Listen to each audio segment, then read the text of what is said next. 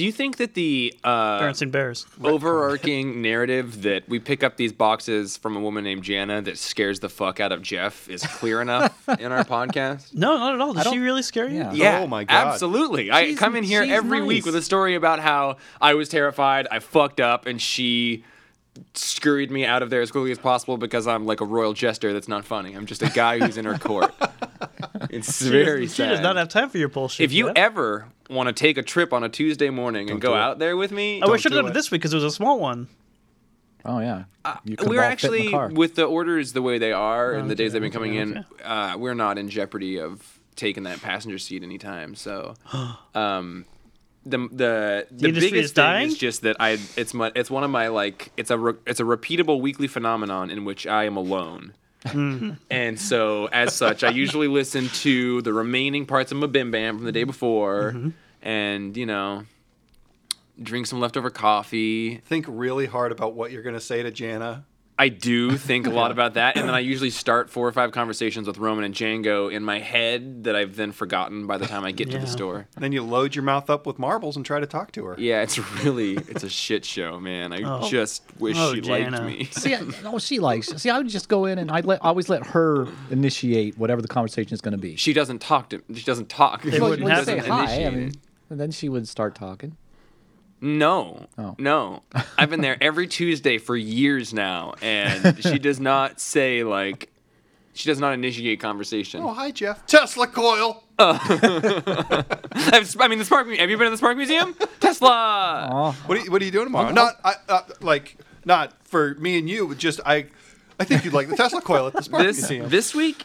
I'll go with you sometime. That'd be So fun. the week before, last week, I got there and I was like, I'm going to drop enjoy the day as I leave, which is a phrase that I've recently been really turned on to. And I even said it in the store a couple weeks ago. I'm like, that's a thing I want to start saying. Enjoy the day. It's so much better than like, have a nice day. Like, enjoy the day. It's a call to action, enjoy the day. There's so much day ahead of you to be enjoyed. Yeah, it's pretty carpe diem. It's, yeah, without being so fishy. Right. But I was like going out there. I'm like, as I leave, I'm gonna say, all right, Gianna, enjoy the day. Just a good thing. And I packed everything up and I got it all. And I went, all right, Gianna, enjoy the day.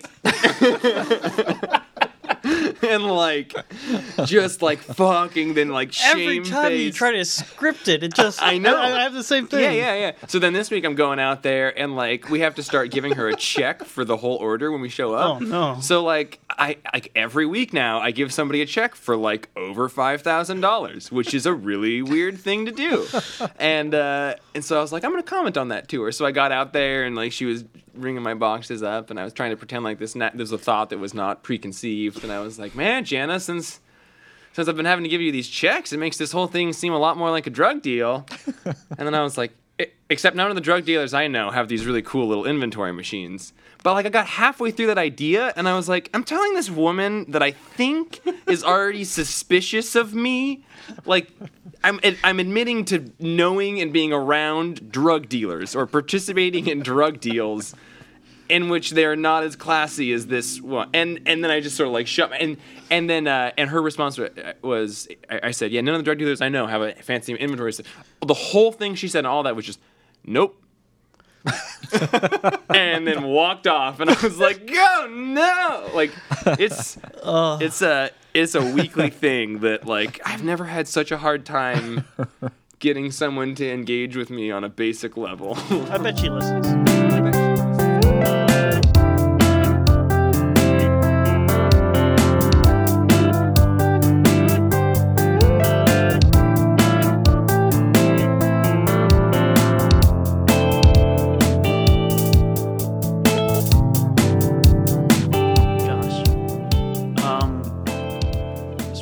Happiness. Welcome to a truly happy, perfectly acceptable podcast where every week we, the Comics Place, get a bunch of books delivered to us from our indomitable bookmobile and we put them all up in this room upstairs, which is up above the shop. The stairs are just on the left of the door. Very easy to miss. We sort all the books up here. We look at all the cool covers and we titter and totter about how cute they are. Gotta check for butts. Valentine's Day butts. Gotta look for the Valentine's Day butts. We put them in people's files. We sort them, put them in some boxes, move those boxes around, put them on a shelf. The usual. But we take home the books that we think are pretty on point, and we read those. And then we come back here to our sanctified sanctuary of sanctum sanctoriums, and we talk about these books into these mics, and we record it so you listen to it, which is pretty cool. I mean, Science, technology. yeah, Science. it's great. We also talk about like the shop, some comings and goings of our lives.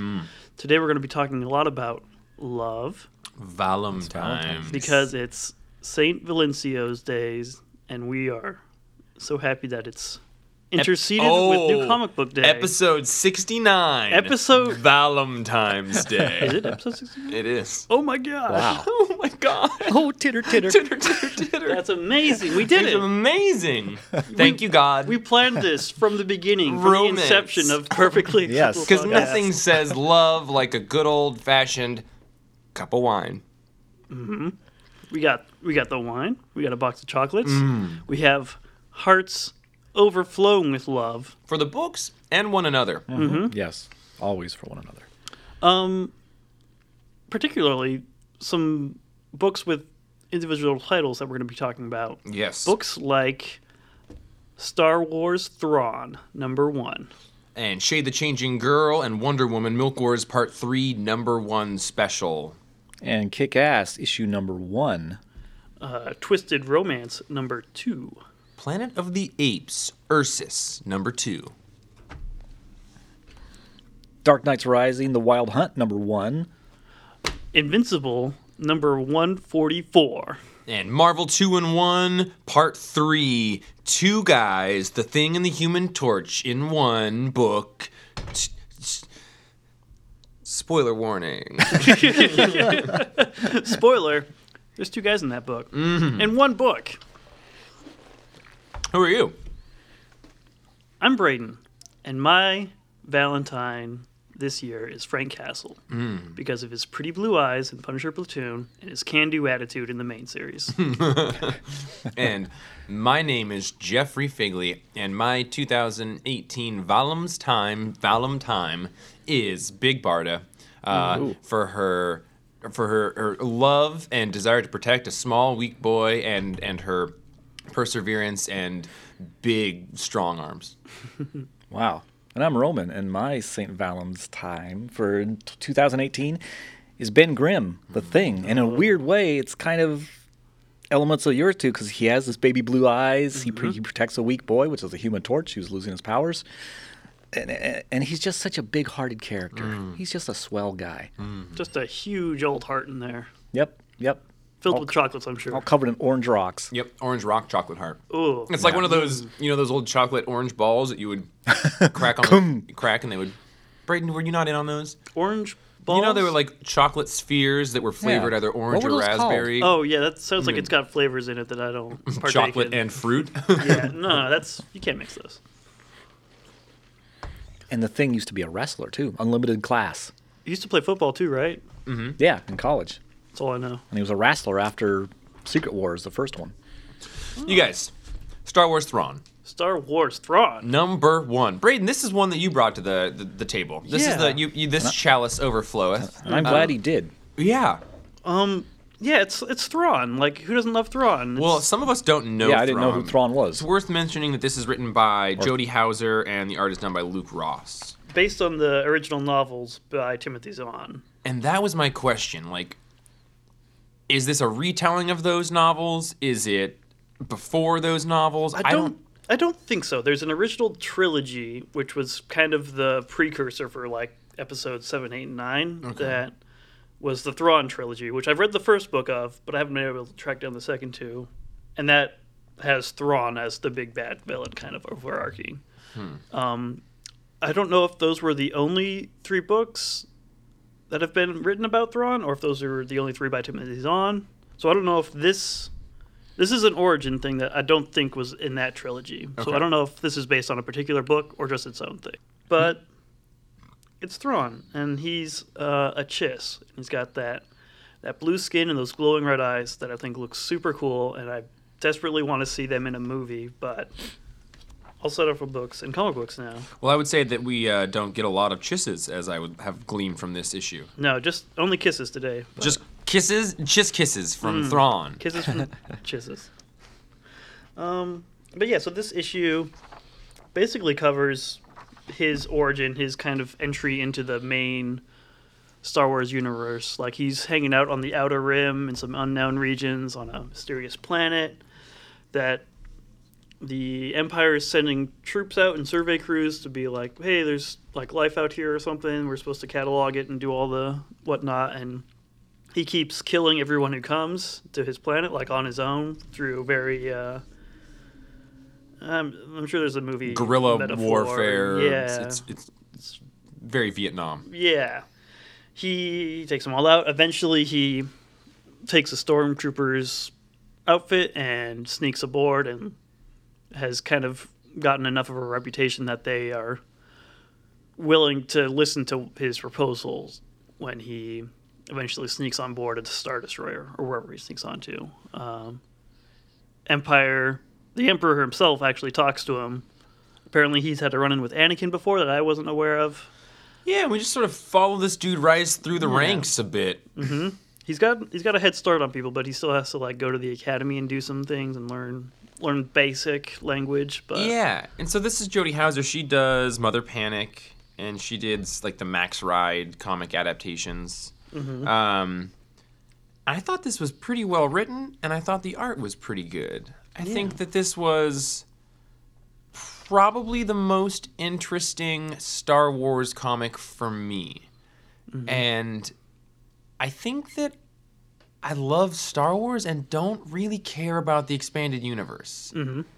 And I don't know why, but I've never really been able to get into it. And I read the like Young Jedi books when I was a kid, and I tried to read Shadow of the Got some of those. Empire, and I had like the book about the bounty hunters, and I've tried a lot of these different comic books, but I just don't know what it is. I like Star Wars movies, but what I like about those movies is sort of how much that it suggests at a world and then doesn't really tell you a whole lot, and you're slowly uncovering all of this stuff. And I don't know if I maybe don't care to explore those mysteries and corners outside of the film. So like, I thought this was really good. I think the art was real nice. You know, not the best, but like very good art. And I think the writing was really good. I think the characterization was good, but I don't know that I would read another issue. Yeah. But I do think he's a really interesting character. I don't know why I'm kind of broken in that regard. yeah, I played a lot of Star Wars video games growing up, so I'm pretty deep in that extended universe. I love knowing all the different aliens and all the different weird planets and stuff like that. So I understand like having that mystery there. I certainly preferred that in other franchises, but Star Wars is one that I've kind of immersed myself in. So Yeah. I'm too deep in it now to go back. I support it. It's just there's so much of it. I think it probably at some level I was just like, I'm never gonna get all this. So Yeah, no, it's all foreign. I've spent a few evenings just browsing through Wikipedia, Okay. looking up random stuff. Yeah. It's The Wikipedia. I've been there. oh yeah, we've all been there. Oh yeah. Yep.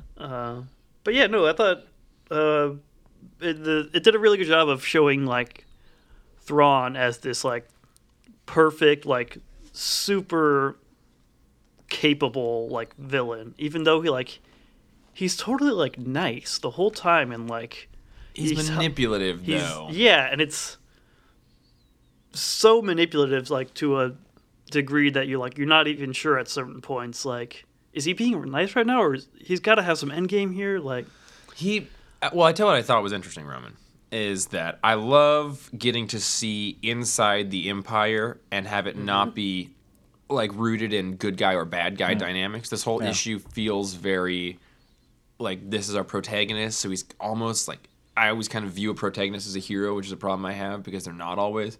But they're like working for the bad guys. This is the bad guy ship, but we're like sort of just spending time with all of these people that would be bad guys, and you're just like, but it normalizes them. So it does. She does a really cool job of, normalizing the villains and kind of creating the Empire as a place. You're like, oh, this is a functional attempted government. Yeah, and you see the dynamics there with like his, what's his name, Eli Vando, I think, is the guy who's assigned to bring translator. to bring Thrawn up to speed.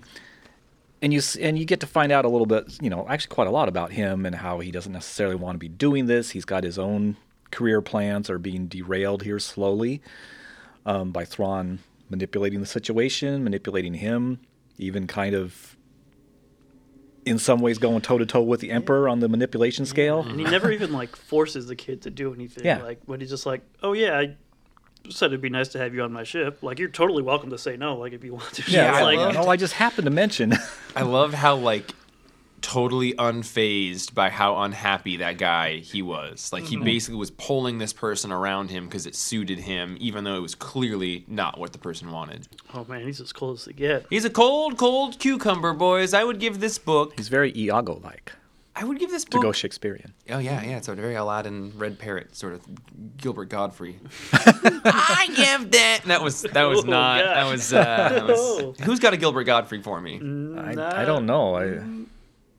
All right. Well, I at least guess I you gotta tried. get I'm that not- throat yeah, roll I'm not in gonna there, and attempt it's it. kinda It's hard. been That too long since I've gargle heard him. kinda not. Gosh, I have a tricky time with this. I want to give it a 7.5. I think that the craft itself was well done. I think the art. Actually, I would even give it an 8. I think that the writing was done. It did a lot to suggest a greater world, and it developed personalities really, really well. And I think the art serviced it really well. I cared and understood characters, but I don't think I'll go back for another one. And it's a total personal thing of just, for some reason, Star Wars books don't really ever get their hooks in me too deep. Yeah, I am curious how much like Jodie Houser's like credited on there, and I'm sure she did a good chunk of work. But like, I am curious how much of it is just straight up from the books. Yeah, that's a good point. Not that doesn't mean she doesn't deserve credit, but But right, how much of this is an original story and how much of this is listed from the yeah, text? and she's clearly if at the very least she's pasted for a comic book setting, Which is a difficult skill and Yeah. not one that most people, I think, land. So yeah, I'm curious about that. But yeah, I would give it an 8 as well. I think it's a fine Star Wars comic. I think if you're a fan of this character, you should definitely check this out. But just a nice little addition to the Star Wars comic universe. I think it's a 6-issue series. Yeah. It looks like it'll be fun. 6 issues. Roman? Well, yes. yeah! I can't do it.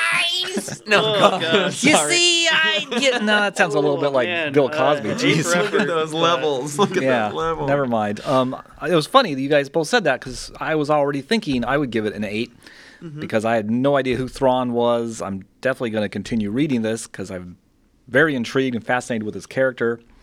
This is my first exposure to him. I like it, and so far this is the best thing that I've read by Jodie Houser. I don't really care for Mother Panic, and I read something else by her. I forget what it was, but that didn't sink its claws into me either. But this sure did. Dude, on the topic of claws, I'm flipping through this next book, you guys, which I didn't read, and I'm pretty into the art in it. Is it a Yeah, Wolverine? Is it a Wolverine book? Can I hear about this milk? Can I hear that Oh. milk everywhere? Guys, the Milk War continues. Oh, Milk Wars? celestial Wars. milk battle. Milk There's Wars. multiple Milk Wars. Part Multiple 3. Crisis on Infinite Milks. Oh no. Yeah, so this was part 3 of the event. This is Shade the Changing Girl and Wonder Woman. She's got a golden vacuum cleaner instead of a lasso.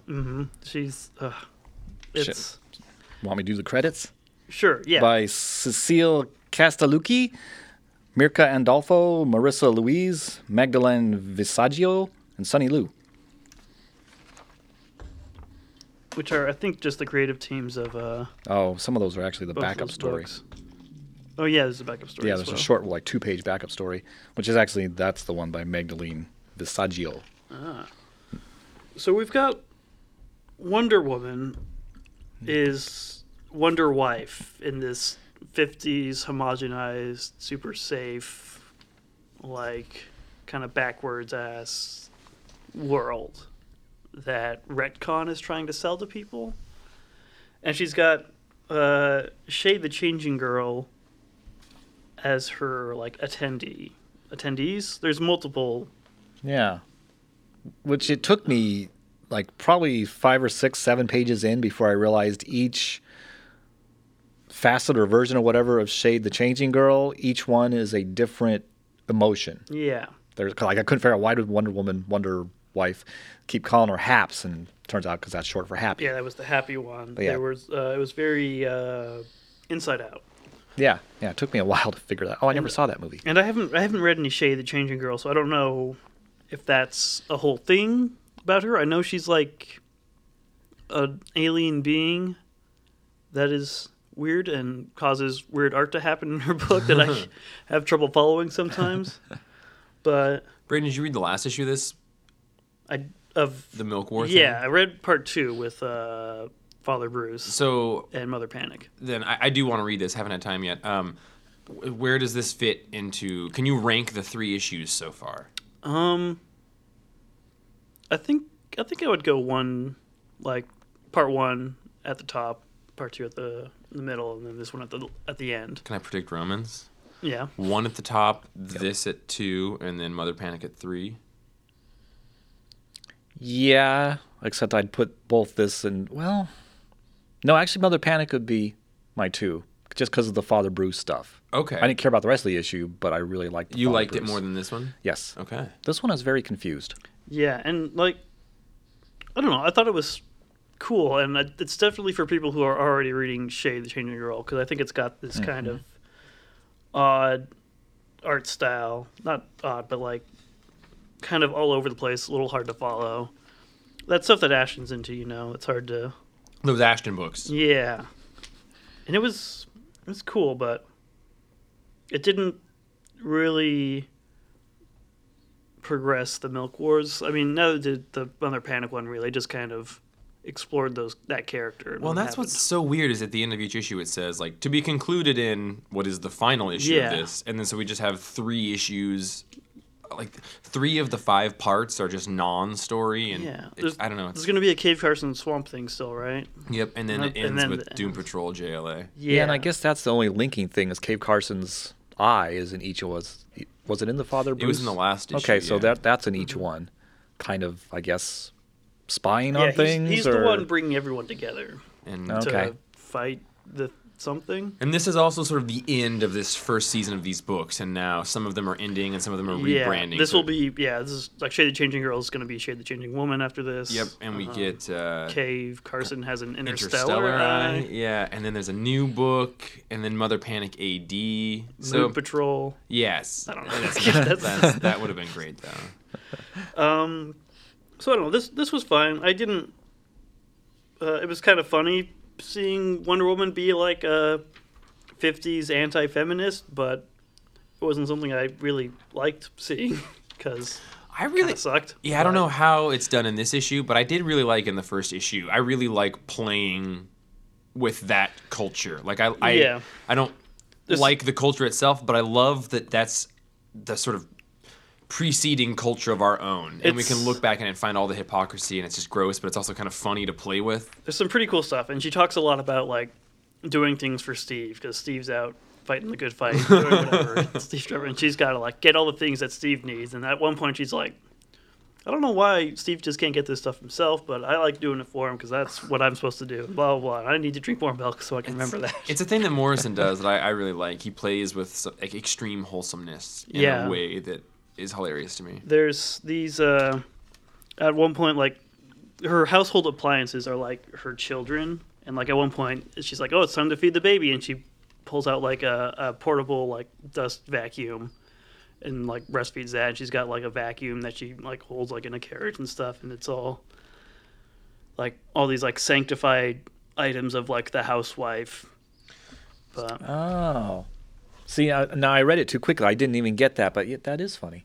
Yeah, so I thought that was clever and cool, but I don't know if it was something that needed to be thoroughly explored in a whole issue. So how many candy hearts would you give it? 6. Okay. It was fine. I think some people would like it more than I did, though.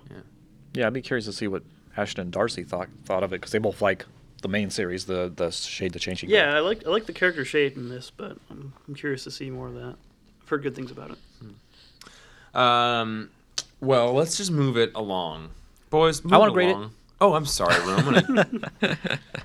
I want to give my Shade the Changing Roman a credit, a score. I'll give it a 5. Okay. Yeah, because it was okay. You It monster. was perfectly acceptable. I do like the art in it more than the last issue, but I do feel like Yeah, I love the cover, but it's Frank. Oh God, my favorite artist. Those 3 covers are going to look very good next to each other. It's weird that yes. issue 4 and 5 will not be Frank Quitely covers. Yeah, That is weird. Hard to. Why not? he's got a lot of covers to do. Yeah, he did a Kick-Ass cover. He did those covers. Speaking of which, Kick-Ass came out this week with a Kick-Ass Frank Quitely cover. Oh yeah. My favorite guy, the God, the Lord, the King, the God Prince. I didn't see the Frank Quietly cover. It's very, very good. I have one. I made it the cover of the week because we Yeah, hadn't changed it it's yet. oh God, I keep forgetting to do that on Wednesday morning. Not that I didn't have a shortage of things to do. Kick-Ass #1 by Mark Millar, John Romita Jr. This is volume 4, I guess, if you don't include the Hit Girl miniseries. So this is like, I guess, Kick-Ass proper 4. Did they all start with new number ones? Yeah, each they one? did. It was like Okay. Kick-Ass 2 and Kick-Ass 3, and each So was this an isn't like 8-issue a whole thing. like. I mean, it's been a while, but It's been a while, and it doesn't have a number, so it's very much like a reboot. But they do show a shot of the other character, and it's like it very much builds off of that world. Gosh, I really liked the first Kick-Ass, and I really liked the film. I didn't really care for the second and third volumes, but I believe that starting with volume 2, John Romita Jr. only did the breakdowns for the art and didn't actually do all of the art himself. And it looks like he's doing all the art in this. In this series, Kick-Ass has already finished his 3 arcs, and it's a person that's on TV. And this is a woman in Afghanistan or something. She's a war, one of those war people, and she's at the war. She spends A soldier? yeah. She spends 8 years being the Punisher? a war buddy, and comes back. And right when she comes back, her husband, who's basically a deadbeat, runs off with this other woman and has accumulated all this insane debt. And they have a child, and the child doesn't know her super well because she's been trying to make money for the family. And so now she's basically comes back from Afghanistan, and she's absolutely screwed over. And she decides to start being Kick-Ass to take money from drug dealers in her neighborhood that are ruining her neighborhood. So, it's a good story idea. It's not the most unique idea. I have a question. Yeah. Oh, go ahead. No, go. What happened, since I haven't read them, spoilers, what happened to the original I Kick-Ass? forget what happens to Dave at the end. Did he Did he grow give up? up? Did he die? I don't remember if he dies or doesn't die. I don't he- think he dies. is he a coward? I don't even remember what happened in the movie. The movie is very good. That first one Nick Cage was in it, right? Well, yeah, Nick Cage was in it. They changed the ending from the comic book, but I actually really like that movie. The soundtrack's really good. The colors are great. It's a good flick. But more than anything, this book ironed into my head that I have a very strange relationship with John Romita Jr.'s art. I love how unique his art is. I don't think anybody's art looks like his.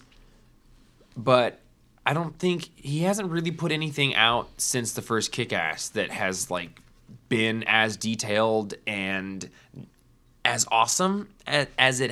His Marvel stuff and Kick-Ass was great, and I don't know what happened. I'm not sure if he got older or if I got more critical or what, but I'm really glad he's still making art. But sometimes there's not a lot of subtlety and nuance to the faces, and character expression doesn't work, but it is all undeniably his art, and nobody really makes anything that looks like his stuff. I don't know. So I'm really glad he's making art. I love looking at his comic books, but I also then find myself a little bit frustrated that it's not what it used to be. But I don't know if that's me or him or whatnot. But I give this book overall a 7. I'm glad to be back in this universe. I like Mark Millar. I think he's grown up a lot since the first Kick-Ass that came out. And yeah, it's a brutal story, and I like how brutal it is. But I don't know. I don't know if the world needs another volume of this. I think that each one got diminishing returns for each following series, and this one, I think it was good at the time the original came out, but it doesn't seem to be offering a lot new, and it's just a big violent thing. I don't know. I don't know. I'll keep reading it. I like I said, complex relationship with it. 7. Yeah, we'll get to big violent things later in the podcast. Yeah. I agree. This does look better than some of Like his recent Romita DC Jr.'s. stuff. Yeah, like his DC. Well, this has. I don't know if he usually also inks his own work. This is actually inked by somebody else. He did Silencer, right? Yeah. Yeah, but yeah, I feel like his DC stuff all looks kind of rushed to me. It all looks pretty rushed. Yeah, I really like. I mean, the last time I saw art from him that I really liked was when he was doing like the beginning of Bendis' final volume of Avengers. He did the first like 12 issues of it. And yeah, I don't know. But a good it's team. certainly it's certainly an interesting art style that I really do like seeing. But it varies a lot. It twists and it turns. It tangos and dances. Speaking of love, I always thought it was cool that his dad was a comic book artist, and then he became a comic book artist, both for Marvel. Yeah. That's sweet. Speaking of comic books, Twist back into. Twisted Romance. That came out last week. It came out again this week. Twisted Rome Doggies. It's a Twisted Rome Affair. It's a weekly Twisted thing. Romance, Twisted Romantic Entanglements. This is issue 2. I wasn't here for the last podcast, so I don't know what you guys thought of Glad the to have first you back. one. I haven't listened to it yet. I described Going it back. as like I liked it. I felt like it was a little bit like in the way that Ashton and you and Justin talk about like Saturday morning cartoons and Saturday morning cartoon comics and liking them, and I had sort of a hard time getting into them because I don't really necessarily love adventure. I felt like this was a sort of romance equivalent of that, like a Saturday morning romance. Like it was shortish. The art was unique. It didn't take a ton to get into it. It pulls you in, but it also gets you out pretty quickly. It didn't belabor a lot of stuff. And as I was watching Sam read this one felt similar in that, but I haven't read number 2 yet. Yeah, this one's less cartoony, a little more sexy. It's by a couple different people on different stories, but Alejandra Gutierrez did the main story on the cover, and with Alex also DeCampi's doing all the DeCampi. A's. And then Vita Ayala did another story. And then Meredith McLaren did another story at the end, which is on the flip side, which was also pretty cool.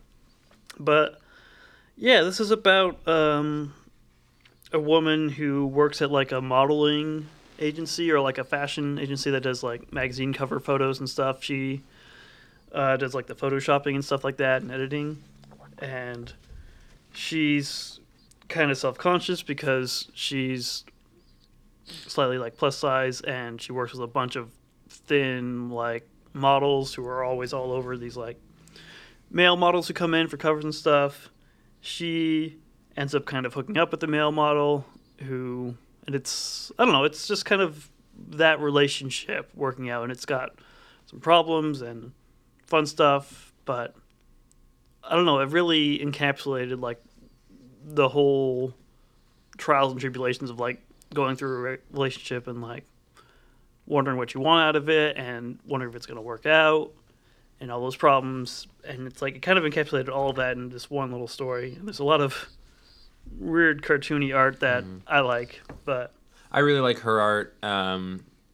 And yeah, I guess that's what I sort of mean by like Saturday morning cartoon. Like they take a lot and pack it into a small amount, Yeah. but also boil it down so it doesn't feel like you're missing or they're packing too much. It's just like, I don't know how to describe it, but you get into it and it gets you in quick and it gets you in deep and then it gets you out. And Yeah. I don't know. I think it works really well. it was a cool little story that like didn't require a ton of investment. Like I would love to see more of it. Like the characters were cool, and I like Alejandra Gutierrez did a pretty good job. Yeah. I'd like to see more comics from her. She did a story in Love is Love, and that's the only other thing that she's done. Okay. Yeah, it was good. I was featured an asexual character, which was cool. It's the first time I ever like read a character say "I'm ace" like out loud in a published comic before, which I think is great because they kind of are here like They're there, Oh, like yeah. here and there, like Oh, yeah. like Jughead with Ryan North's run and stuff like that. But it's never like brought that much attention to, and this really kind of explored that in a cool way.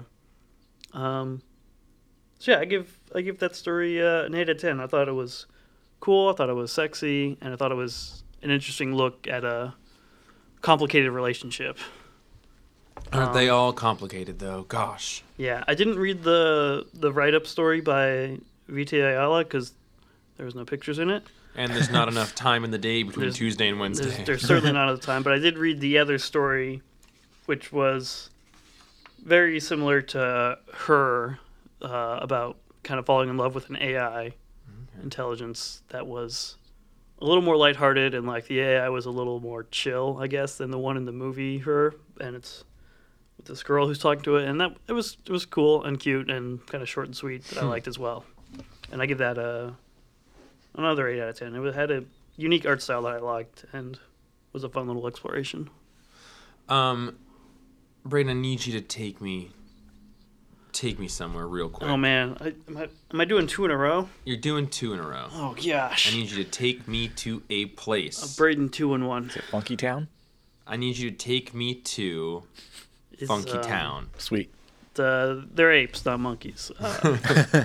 Planet of the Apes Ursus #2 came out, and gosh, if there's one book I'm gonna get all the covers for, it's Planet of the Apes Ursus. It's my favorite franchise and my favorite character of that franchise, and it's a wonderful exploration of the movie from a different perspective that you're kind of curious about, like after you watch the movie, but I need to gets pause for a completely fleshed second. out. Let's unpack this. You just said your favorite franchise ever.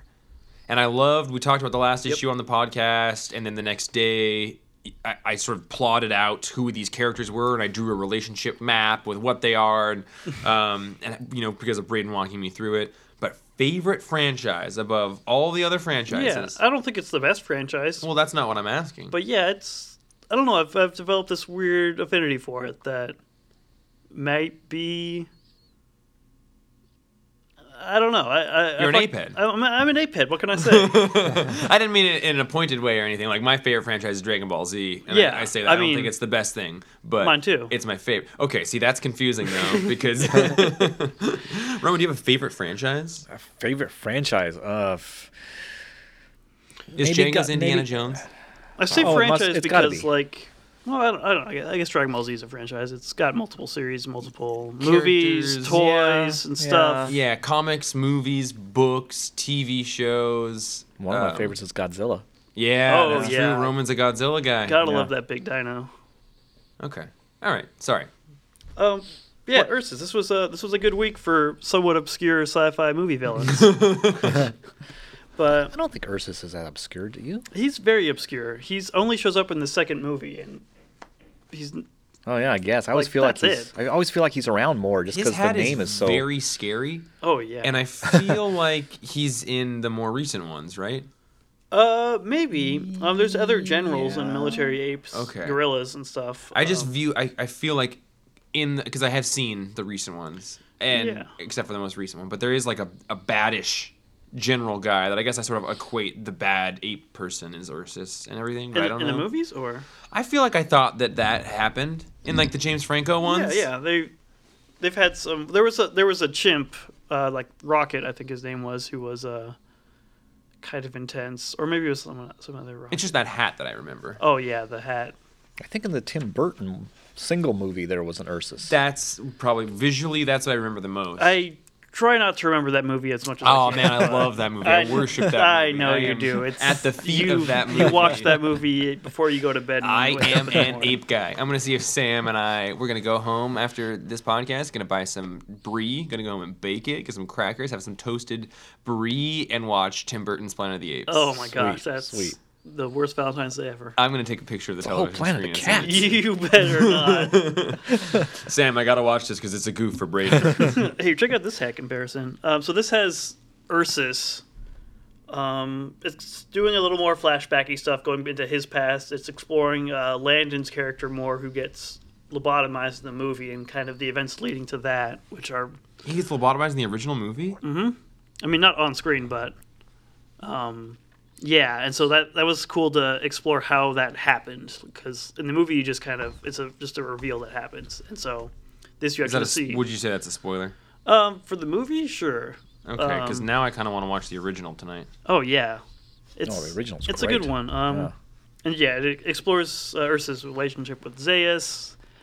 It shows you more about like why Ursa hates humans so much and why kind of apes in general hate humans. It's a super great exploration of the movie from a different angle, and I think David F. Walker's killing it on this writing, and Mooneyham has really good art. The art is like gorgeous. that- and the flashbacks are separate enough from the main art that like it almost seems like a different artist, which I think is a very skilled thing to do. Yeah, that I think is a fantastic use of like art change and stylistic change. It's fantastic. If you're a fan of Planet of the Apes at all, like definitely read this series almost more than all the other ones. Which there have been some really good ones, but absolutely this one, since it takes place during the movie. Absolutely gotta read Ursus #2. Oh, you monster! Hey Roman, I would love to hear about Sideways #1. Sideways #1? If you've got a minute to talk to me about that. Sure. Sideways #1 from DC. New Age of Heroes. Yeah. A New Age of Heroes. This is one of the characters spinning out of metal. This was by this goofy Vertical fold out. this Oh yeah. vertical. Gotta get all those poster covers. I can't deal with it. I'm there's too many moving parts. I'm trying to find the credits page. Oh, good luck. It's a DC book, baby. Yeah, I want to tell you people who this is by, and I can't. Okay, it's by Kenneth Rocafort and Dan DiDio, the The head of storytellers. DC. Yeah. Then they he got a get separate off? credit for dialogue. Daniel Brown's the colorist.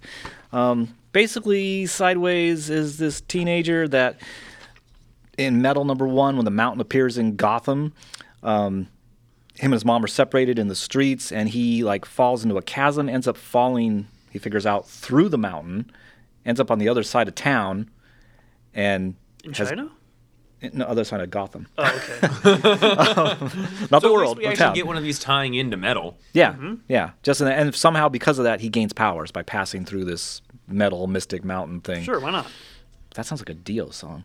And his power is he can open like little rifts. There's even a sound effect that's kind of like rift that he opens with his finger, and he steps through it sideways, which is why he's called Sideways. But then on the poster, he's like going through it full frontal. Wait. So he has to step through it sideways? Apparently, but on the cover, they violate that rule. On the poster, they violate that rule. But in the comic, he has to go sideways. Interesting. So they kind of screwed that up in some of these promo things. And basically, it's kind of fun.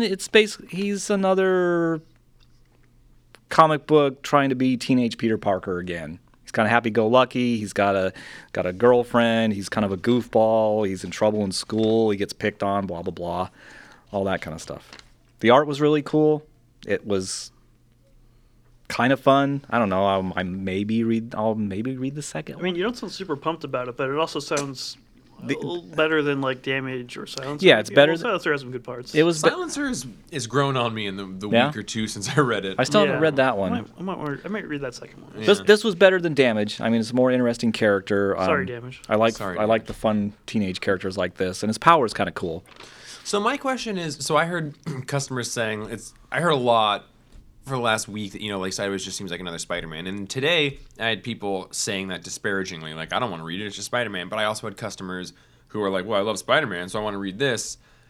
I guess that, like, he does seem personified like Spider-Man. So I guess, he like, does. What is the audience? I guess I'm just curious about that audience. Like, I'm why not curious- just go read old Spider-Man stories? I'm curious, You too, want is a it be- DC Spider-Man? That's true. Yeah, I'm curious too. Are they just trying to? I mean, that's what they did when they brought back Static in the New 52. He was basically another teenage Spider-Man type of character, except super smart, scientific, kind of a wisecracker, happy-go-lucky. Yeah, and I'm not sure if they're going to do anything different with this character. Because when I first saw him, I thought, oh, well, it's teenage Peter Parker, except he has the powers of Spot, who's a Spider-Man villain originally. Oh, Spot. I do really like Kenneth Rocafort's art. He did some of that Yeah. stuff in Ultimates that we loved. He's been doing stuff for a while. Yeah, and the art is, I didn't realize at first it was going to be Rockefort, and I do like the art. That was my favorite thing in the issue. I would give it I'll give it a 6. Okay. You Yeah. can do better than that. Come on. I can give it a 6.6. Okay. So, guys, I'm going to try and do this quick, but I'm sorry. As you all know, if you've listened to more than one episode of this, I just get on a roll and I just start talking. Yeah, no, tell me about this. Because I'm just trying to unpack my thoughts, and I do that by talking. So, I was reading this Dark Knight's Rising Wild Hunt. by Scott Snyder, Grant Morrison, Jimmy T. IV, Joshua Williamson, Howard Porter, Philip Jimenez or Jorge Jimenez, Doug Monkey, and Mendoza. I was reading this thinking about how you were unraveling it, and I was like, boy, I hope Jeff has some answers for me by the end of this. But So I really, really, really liked this. yeah, But I'm full of shit in a lot of ways, and I want to make that clear. If anybody other than Grant Morrison had plotted this, I would probably like it a lot less. And even if it was the exact same book. And that comes from me having a silly amount of faith in Grant Morrison. So when I don't understand exactly what he's saying, I applaud the attempt and I assume that he knows what he's saying and I try to figure it out. A lot of times when I get the same feeling from other people, I don't necessarily have the faith that they know exactly what they're trying to say, so it doesn't feel as much like I need to work to figure it out. It's subjective, and I understand that, but he's my favorite writer. And what I like about him the most is when he's playing with big multiversal DC concepts. So this is, the harmonies of the DC universe. We're in the Bleed space. We are traveling in the Ultima Thule, which is, based on the Yellow Submarine, because the DC universe is based on musical harmonies, and the Beatles are like a primordial musical entity. So the vehicle that we use to travel those harmonies is a Yellow Submarine. Like, there's all of these Grant Morrison ideas that you look at a page and you're like, that looks weird. But then you start to think about it and you think about the other books that he's done and it's all internally consistent. And he has this map in his head of, what this DC universe is and what these characters are and how to navigate it. And he does it in a way that makes me want to understand it, even when it's just like kind of batshit, no pun intended, like crazy. The final third of this issue, I was like, lost me. I don't really know what's going on, but I love it. And I can't wait, I couldn't wait to finish the issue to read it again, and I couldn't wait to see how it's going to fit into Metal, because I have an inordinate amount of faith in him. So the problems with this issue, it is, I don't know why Grant Morrison gets himself into these situations, but pretty frequently you'll have a Grant Morrison issue where he writes the whole thing and it's like an artist jam session. And this is that. You got 4 or 5 artists on here doing random pages, and I don't know why that happens. I don't know if he writes huge scripts or what, but that was the case here. I would have loved one artist, but it's whatever. The other thing is that the whole thing felt pretty plotted by Morrison, and I heard Scott Snyder talk about how this came up, and sort of Morrison, he told Morrison what he was working with, and Morrison sort of came up with a script and ideas, and then Snyder kind of refined it and played with it a little bit, and this is what came out. So there are times where I feel like it's Morrison writing Morrison, and there's times where it feels like it's other people writing Morrison concepts. Not a complaint, just an observation.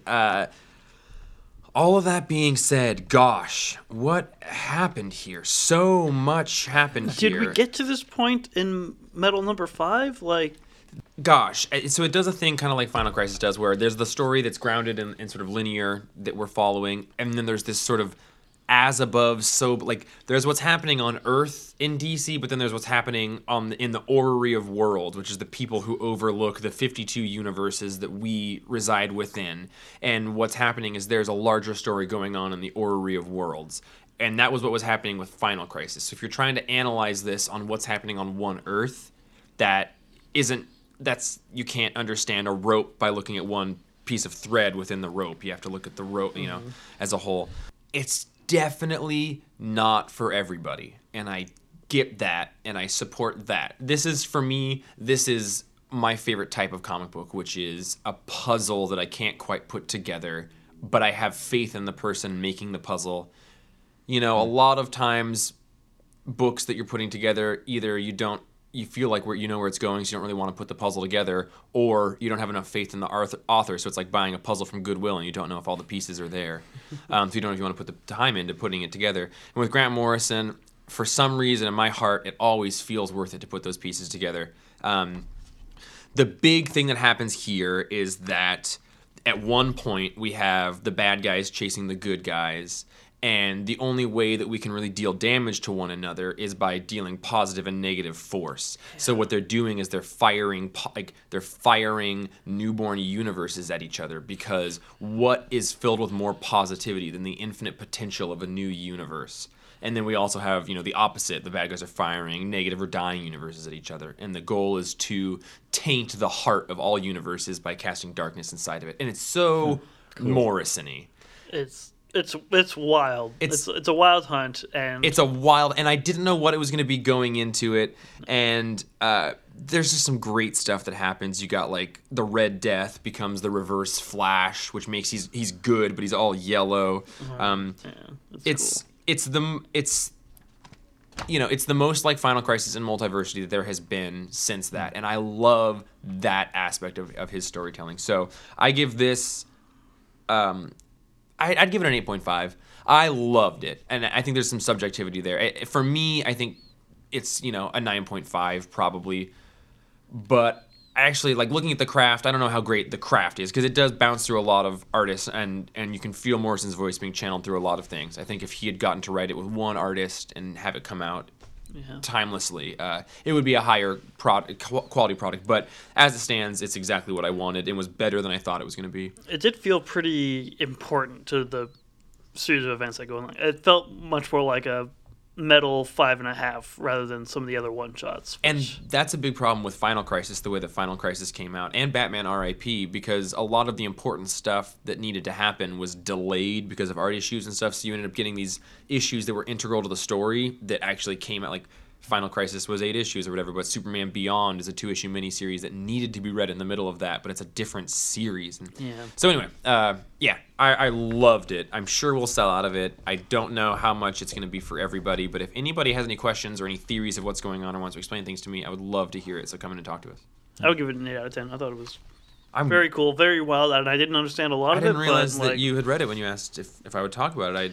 I'm glad to hear you liked it that much. I asked you about it because I read it and I wanted to know how you processed it. Yeah, I love his DC Universe music theory combination thing that he does. Mm-hmm. Guys. Oh, no. The gentle gunshots from afar, if you listen carefully, grow closer and closer until... Buckshot round. Blammo. Who wants to go first? Actually, I have a special guest for us to go first. Bang. Oh, yeah. I don't know how we're going to do this as a timed event, but let's see. I have a buckshot round from Django recorded that he just sent me. Django. That guy likes Thomas? Listen, I heard you bastards were recording without me tonight. Some of us have Valentine's Day things we got to do. So here's my buckshot round. Oh, shit, I'm already 10 seconds in. Let's see, I read Sideways. That was pretty good. It was, the art was really good. The story was a little light, but, yeah, I liked it. Sorry for the noise. I'm walking to my Valentine's Day thing, which you nerds probably aren't even, whatever.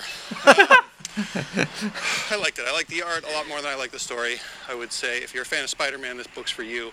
Batman, Metal, The Wild Hunt, bunch of Grant Morrison mumbo-jumbo nonsense, but I still enjoyed it quite a bit. I really liked the bit where the Red Death turned into the Reverse Red Death, and there were some other really nice panels and nice ideas in there. I felt lost the whole time because that's just kind of the theme of Metal right now. I think it'll be really interesting to, I guess, read the whole thing when it's done. I also read Judas, number 3. That was awesome.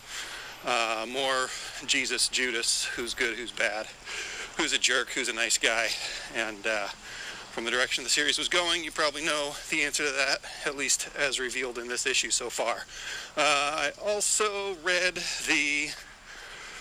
I don't know what else I read. I read like 5 other books, but I don't have them in front of me.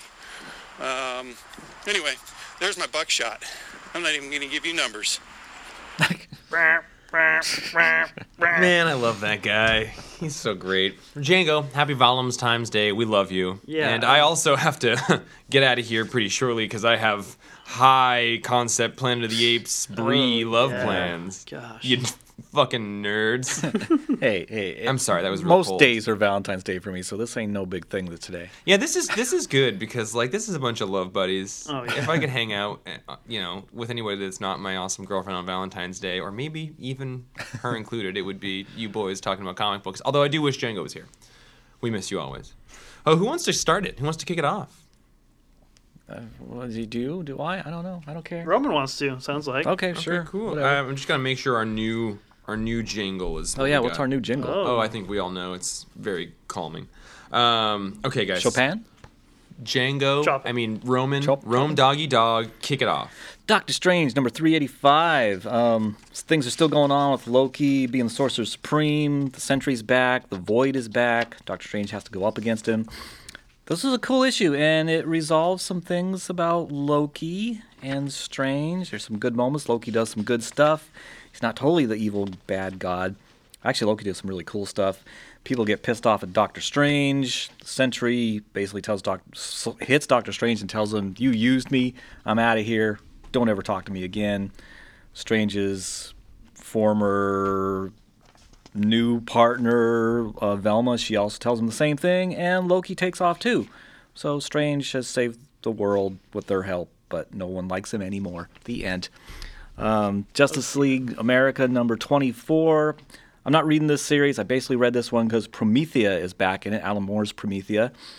So actually, I have to admit, I kind of skimmed all the pages that didn't have Promethea on it.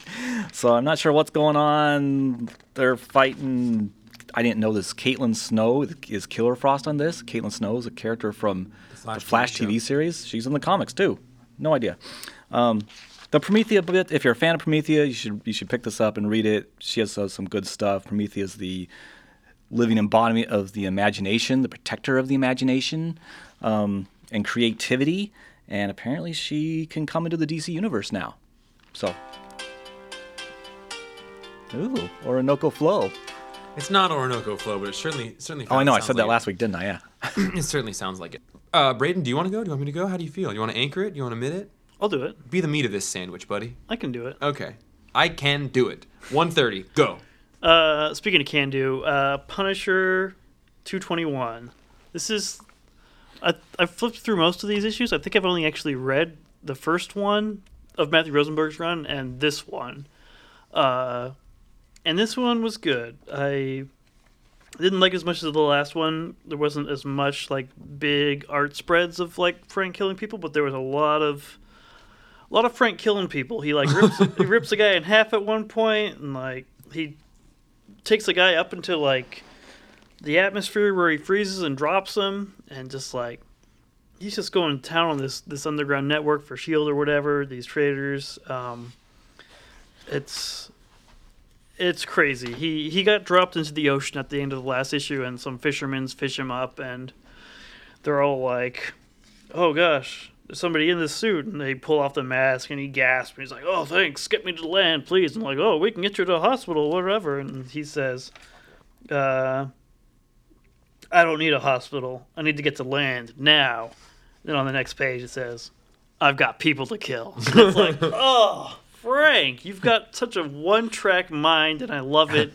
He just has a job to do, and he wants to get it done. And boy, I don't like the job that he's doing. I don't like that he's like brutally killing these people, but I respect his drive for doing it, and go get him, Frank. Braden, I've loved watching you become invested in the Punisher. I've never really cared about him before. Me neither at all. And I don't know if it's the books that are coming out now. I don't know if it's reading more of it because, like through the podcast with Django, he likes it. But I've really become fond of aspects of the character who I've never been interested in. But Those eyes. those eyes. Those eyes. Those gunmetal blue eyes. What do you give it? 7.5. So I guess... Oh, was I supposed to grade mine? I guess, yeah, sorry, Roman. What were your scores? I got distracted immediately about the Promethea. Justice League, I'll give Promethea, the character, the concept, an 8. The rest of the book, I'll give like a 4. Doctor Strange, I will give a solid 8. Okay. Braden, you're in charge of the phone and the alarm. All right, let's see how this goes. How Okay. can I switch it to the old one? Yeah, We got I missed We the got old one. complaints. The old one was fun. All right, you got 130 on the clock now. So Judas number 3, I just piggybacking off what Django said, I fucking loved it. It redefined sort of my concept of what Jesus did, and that's a huge thing to say, but it talks about how he took on the sins of everybody and died for their sins. I never really processed that as him then needing to go to hell for eternity because he is now the ultimate sinner because he has all 7 billion sins in him, and they unpack that in a really interesting way. It's crazy to be able to be 28 and have your definition of Jesus redefined. Old Man Hawkeye number 2 by Saxon Chiquetto. Love it. I love this. It feels like Old Man Logan. There's a horrible tragedy you don't fully understand yet. The art is awesome. I think it's going to come out regularly. It's brutal. I just think it's absolutely incredible. It's out of nowhere. I had no faith in it. Captain America 698. This one is the first issue of what is now sort of the ongoing aspect of Somni and Wade's Captain America run. I didn't like it because it felt, well, I liked the art. This was a very on-the-nose political statement by Mark Waid about Trump and America, and it was too on the nose for me. It was transparent, and he's clearly talking about Trump. And Mark Waid becomes tiresome to me online because he's a very political person. Detective Comics 974, Tinian Briones. Braden, I love this book. I'm so glad you got into it and had to start reading it. I think that with a better artist on the book, it's almost on the tier of being a fantastic book. And right now, I think it's a pretty good book. But James Tinian is doing really awesome character work. Yeah. Timer done. Timer done. Judas, you just click, yeah. Yeah. Judas number 3, I'm going to give an 8.5. Detective Comics 974, I'm going to give an 8. Captain America 698, I'm going to give a 6. And Old Man Hawkeye number 2, I'm going to give a 9. And that concludes all of the buckshot rounds, unless somebody has a question. I read Judas too, and I thought it was good, but I think it's pretty clear where it's headed now. Like, it seems like it's gonna have Judas go save Jesus to make him be able to come back in 3 days and kind of have the Bible go back to what it should be. But I'm kind of hoping it doesn't. So maybe, but it also took a very meta turn. So the whole thing is it's within this box of I was living this story, and that sucks because it was Jesus' story, but then he realizes, no, Jesus is living a story as well. Mm-hmm. And then he realizes that this realization he's having in this comic series is a story. Mm-hmm. And then at the end, he starts speaking to the reader in that Morrison Animal Man fashion, and he says, I need to rescue you. And the way that I do this is by sacrificing himself to go save Jesus. That was how I read it. Okay. But I reread those last couple pages because I was like, oh, is that actually a meta? Like, is he talking to me? And if that's how they're wording it, I really like that. I really like this sort of examination of story and life. And are we living our own stories? Or are we trapped in a story? But then whose story are we trapped in? And then are they trapped in a story? And then, what is the it's just this really interesting, what is the nature of life? Like, what is destiny, or what is all of this? I didn't read it that way. I assumed when he said he was talking about Jesus. Mm-hmm. And I'm not convinced that isn't what the writer intended, but I really, really like your interpretation of it.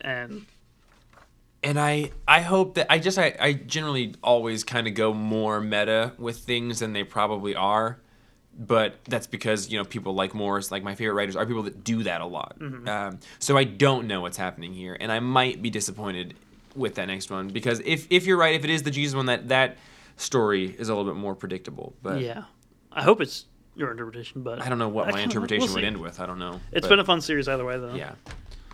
Guys, we gotta keep moving because I gotta go get some brie. So, the brie. You guys, let's talk about Invincible 144. You've read every single issue of this series. No, never mind. I have read 2/3 of this series. I've read the first volume and a couple issues of this arc. I read the first 48 issues and then the last 48 issues.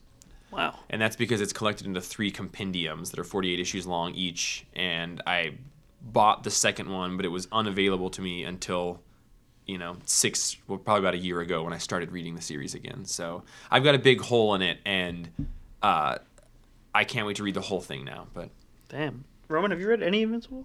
I've only read like the first 12 issues. Okay.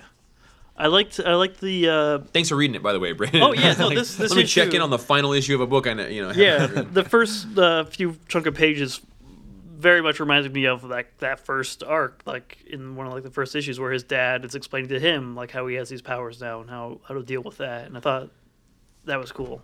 Yeah, I was nervous about this series because it's a long-running series, and Kirkman hasn't really ended any of his long-running series. No. And I just think he nailed the landing. Like, I think he absolutely nailed it. Just like you're saying, yeah. Like, he summarizes the whole series by having, Mark talk to his son, and he sort of re-summarizes the whole series through his daughter's journey, and then he re-summarizes the series through his relationship with his son that he has, and I was just like weeping on my couch reading this today.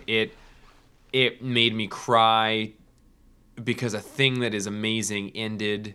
It made me cry because it was so human and hopeful, and I don't know. I love it. It's been the last year. This book has been, I think, my favorite thing coming out, and I just didn't know how they were going to end it, and I can't wait to have it all and to reread it, and everything about it is really beautiful to me. It had me thinking a lot about our good friend of the store, Kerry Bourne, that we tragically lost last year. And this and Superman were his favorite ongoing things. And I really wished he would have been able to read the end of this. Spoilers.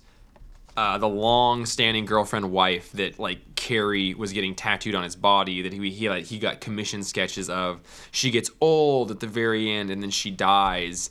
And right after she dies, she regenerates to being like her 20-year-old self. And she's like, "Oh, I guess I'm immortal." And Mark just goes, "Rad."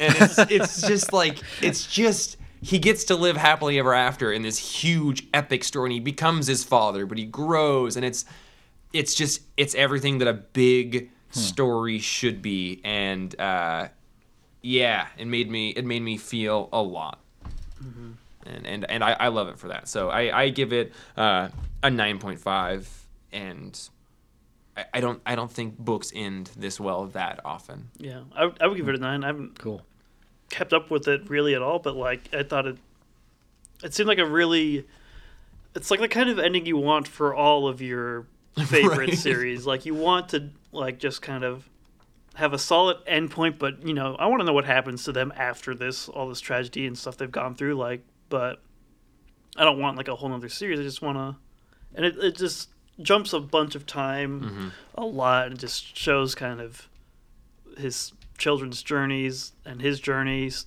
and I don't know. It was really well done. Like the pacing was pretty perfect. Yeah. Yeah, I would give it a 9. I think it's a great ending to a presumably great series that I want to read now that I know there's a good ending for it. I think that you would dig it, Braden, and I'm glad that you read it. One question, though. Did you associate the Viltrumites with Saiyans like I did? Yeah. Okay. Yeah, I think that it's pretty intentional in his head. It's very like, warring race sends out people to take over planets to sell or buy or conquer. Yeah. It's Dragon Ball Z. I love it. Marvel 2-in-1, number 3 by Chip Zdarsky and a new artist, I forget his name, Valerio Schiti. I don't know. He's done some other books. Yeah. I didn't really. Yeah, it is a different artist, isn't it? I certainly wasn't as grabbed by the art as who was doing it before? Jim Chung, who is a fantastic artist. And those were really, really good. I got the feeling about this issue that they realized they were behind schedule as they were starting issue number 2. So Chip wrote this issue to have a separate artist do it and kind of come in and ultimately provide backstory for what I presume is a new villain. That was kind of the vibe I got, but I'm making assumptions there. Yeah, I don't know. Has this book been twice a month, or? I think it's been monthly. Okay, right? That's what it feels like. Yeah, because number 1 came out during Christmas. Yeah, I think the art was definitely a step down. I mean, it's fine art, but after Jim Chung's run, like, just some of those like gorgeous shots of like the Thing's face and like Doom's entrances and Yeah. stuff. Like, it feels different, and that's kind of disappointing. But on the other hand, I think Chip is still fantastic, and I absolutely love his Hercules writing in this. Yeah. Roman, what did you think? I agree. I think every aspect of it was a step down, and I do think Chip is still doing much better than I was worried he would do. But this particular issue didn't have character moments that I felt like the first two issues had. Right. They kind of had those, but for other characters we care less about. Yeah, I yeah. just didn't really have any emotional punches. It did kind of feel like a fill-in issue, and like the Thing, for instance, was barely a presence in this one, and that's the main reason I'm reading this. I forgot what I was going to say. Who do you think might possibly be this just a setup for a new villain? Tinkerer. The Doctor? Well, at the end, he shows that he's basically Yeah. trying The to Mad become Thinker? Reed. Well, yeah, but he's been around forever. Yeah, but there's this new, like, he says he's turning himself into Reed Richards and he's building a new Fantastic Four. Yeah, which I like that idea. That's cool, but Yeah, we're they've getting kind a of new done that. Fantastic Four They've series. done that before with him. Oh, yeah, and that's, I guess, why, like, And every aspect he's the one that of brought it- back the original Human Torch, the Golden Age one. Yeah, I just... this one diverted from the direction that I was really liking about the series. And Even Doom in it was a little like, eh. Yeah. I do like the stuff with Hercules and Ben in the bar. yeah, if you're a fan of Hercules, this is the Marvel book to check out this Yeah. week. Since I they did- canceled his own series like a year and a half ago. Yeah, I did like the Doctor as well. I'm always a fan of like normal or non-superpowered people kind of calling super people on their bullshit. Yeah. and Yeah. that was really fun. She's like, I'm going to help good guys and bad guys because I'm a scientist and I need to make money and this is the thing I'm doing. And Yep. Yeah. That was really cool. So I'm excited to see more of her, and I liked Hercules, but yeah, it was not on the same par as the first two issues were. But I still have faith that it'll be a fun ride either way. I yeah, think I think so. so. I think that the main bones of it will probably be Jim Chung, and I'm sure he'll be back. And I bet we'll have sort of just like supporting issues like this by different people. But yeah, it seems sort of like he's got some good beats planned, and he was like, "Oh shit, I need to put something in the middle here because we're lagging a little bit behind." But again, that's not backed by anything. I'm excited to see the Mad Thinker become, like, at least for a storyline, prominent again in the Marvel Universe. Yeah, I don't really know his deal. But he looks pretty wacky. He's another genius character, but crazy, and like Doom says, he's a genius, but not as genius level as Doom or Richards.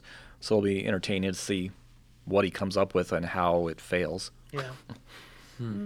I give it a 7 out of 10. I think it was still good, and it's the closest thing we have to a Fantastic Four book right now, and I think it's pulling that off really well, even if it's taking some steps back.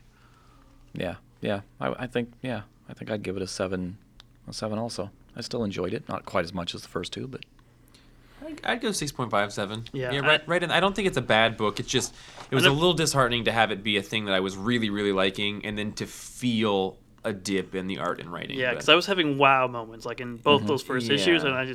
and nothing jumped out at me with the art in this Right. one, which was I do sad. think we're getting sold some shill. We're these final page Wolverine spoiler things yeah. are just silly. Like both of the ones this week were dumb. Like one is just 4 panels of him walking through like Madripoor, and then this one is just Hydro Man shows up next to a guy sitting in a fire, and Hydro Man's like, "Give me all your shit," and Wolverine's like, "That was a bad move." Like it was I don't know. yeah. And there It's was another one I read where set in Peru, where Logan's in Peru. I think that was one. And it's 4 vertical Yeah. panels of him just walking. Yeah, and it's that's just okay. He's all over these places maybe this week. Jim Chung didn't want to sell out and do a Wolverine panel. Yeah, so that's why they had. Just like fuck that. I I'm hope never so. gonna sell out, boys. Never ever. I don't know. They could buy me. I do a Wolverine panel. Shit. Yeah, no, I need the I would money. read Roman's Wolverine panel for sure. Old man Roman. Old man Rome doggy. Wolverine's sitting around smoking stogies with Fin Fang Foom. Guys, it's about time for me to be hitting the old dusty trail. Yeah, the wine cups are empty. The chocolates are at least half I mean, gone. the chocolates are still there. I made a dent in those chocolates, you guys. We talked about a lot of books. We talked about a lot of books. We got to buddy out on Valentine's Day. We got to hang out with a bunch of people that we love. That's pretty good. Love. Django walked through the room at one point. Oh, gosh. My heart went a little pitter-patter. I do want to say just a shout out to a listener, Phil Satile. Thanks for listening to our podcast, and thank you for every week providing us with feedback. And it's not always super positive, and it's never negative, but it's always helpful. And you're just awesome. If anybody listens to the podcast, tell us what you think. You don't have to support it. You can criticize it, but I love to hear what you think, and I it means a lot to us. So Phil, thanks a bunch. Absolutely, yeah. thank you, Thank Phil. you for anyone who's listening every episode. Like, that's incredible. So yeah, I guess a big thanks to Nick Waite for letting us use his music for our intro and yeah. outro music generally. You can find his music at soundcloud.com/Stemmingway, STEMINGWAY. What else? What else cleanup business we got, guys? Black Panther will be out by the time you hear this. Because that's tomorrow. Can't wait for that. I'm very excited. I guess by the time people listen to this, they'll have opinions about it. Oh, gosh. And they're all going to be great. Fantastic, positive opinions. The soundtrack for it is amazing.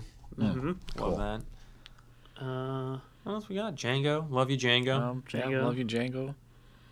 Justin. Love you, Justin. I love Pink. A friend of mine gave me her new album, Beautiful Trauma, for my birthday, and loved it. Roman, your birthday was this week. Happy birthday, buddy. thank you. Thanks Thank for you. going out with us. I love you guys going out with me. Oh, it was great. Valentine's is good. I know there's a lot of hate for Valentine's. Don't believe all the the bullshit about buying people candy and whatnot. There's a lot of love to be had for the people around you, the relationships, the friends you've got, and also love yourself, because that's the most real love that you're ever gonna know in this world. Candy's pretty good, too, though. Candy is fucking good. Sugar-free, all of it. yeah. Red I'll take velvet it. cupcakes. Oh, My man. gosh. Thank you, Colette, so much. For Yeah. the Yeah, cupcakes. thanks for the Yes. cupcakes, Colette, and everybody. A lot of love in our hearts today. I'm going to go home and hang out, watch some Planet of the Apes. You fucking nerds probably just recorded another podcast. Also, we've got another podcast at Oh our my gosh, we store. do. A sister podcast. Trevor Beaker, who has been on the podcast and is an employee here, is doing a podcast called Infinity Content, and it's awesome. And I hope that everybody listens to. Roman was on the first episode, and they're going to be doing that once or twice a month. Long-form episodes about one particular arc or trade. Yeah, one trade, You one guys talked story arc. about Flashpoint, right? Flashpoint. Flashpoint, and we're doing Infinity Gauntlet next. Oh, Yeah. my gosh. So, as I understand, you're doing pretty deep, page by page, issue by issue, We are. summaries, Play by of play. what's Panel going by on. panel, word by word. So if you've got time and energy, and you want to be listening on deep dives on single stories, those are a little bit more evergreen content, not necessarily rooted in the weeks of the comic books. But Yeah. check out Infinity Content, as with their podcast and our own podcast. Write reviews, give us a rating, please. You can do that. It's just down on your podcast app. Just scroll down, hit a star. Yeah. But it helps us out. Comment on the Facebook page. Oh yeah, I don't use Facebook. You can always call us. I don't remember the number. 1-619-663-7336. Call on in. All right, everybody. I guess I'm Jeff, and I'm going to get out of here. I love you all. I love comic books. I love my buddies. Shout out Kerry Bourne. Thought of you a lot today, buddy. yeah. Invincible.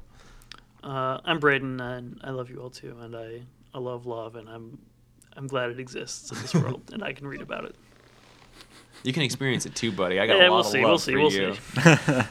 I'm Roman, and yes, I also love love. Love you guys. Love this time of year. It's everything's great. Everything's lovely. Comics are lovely.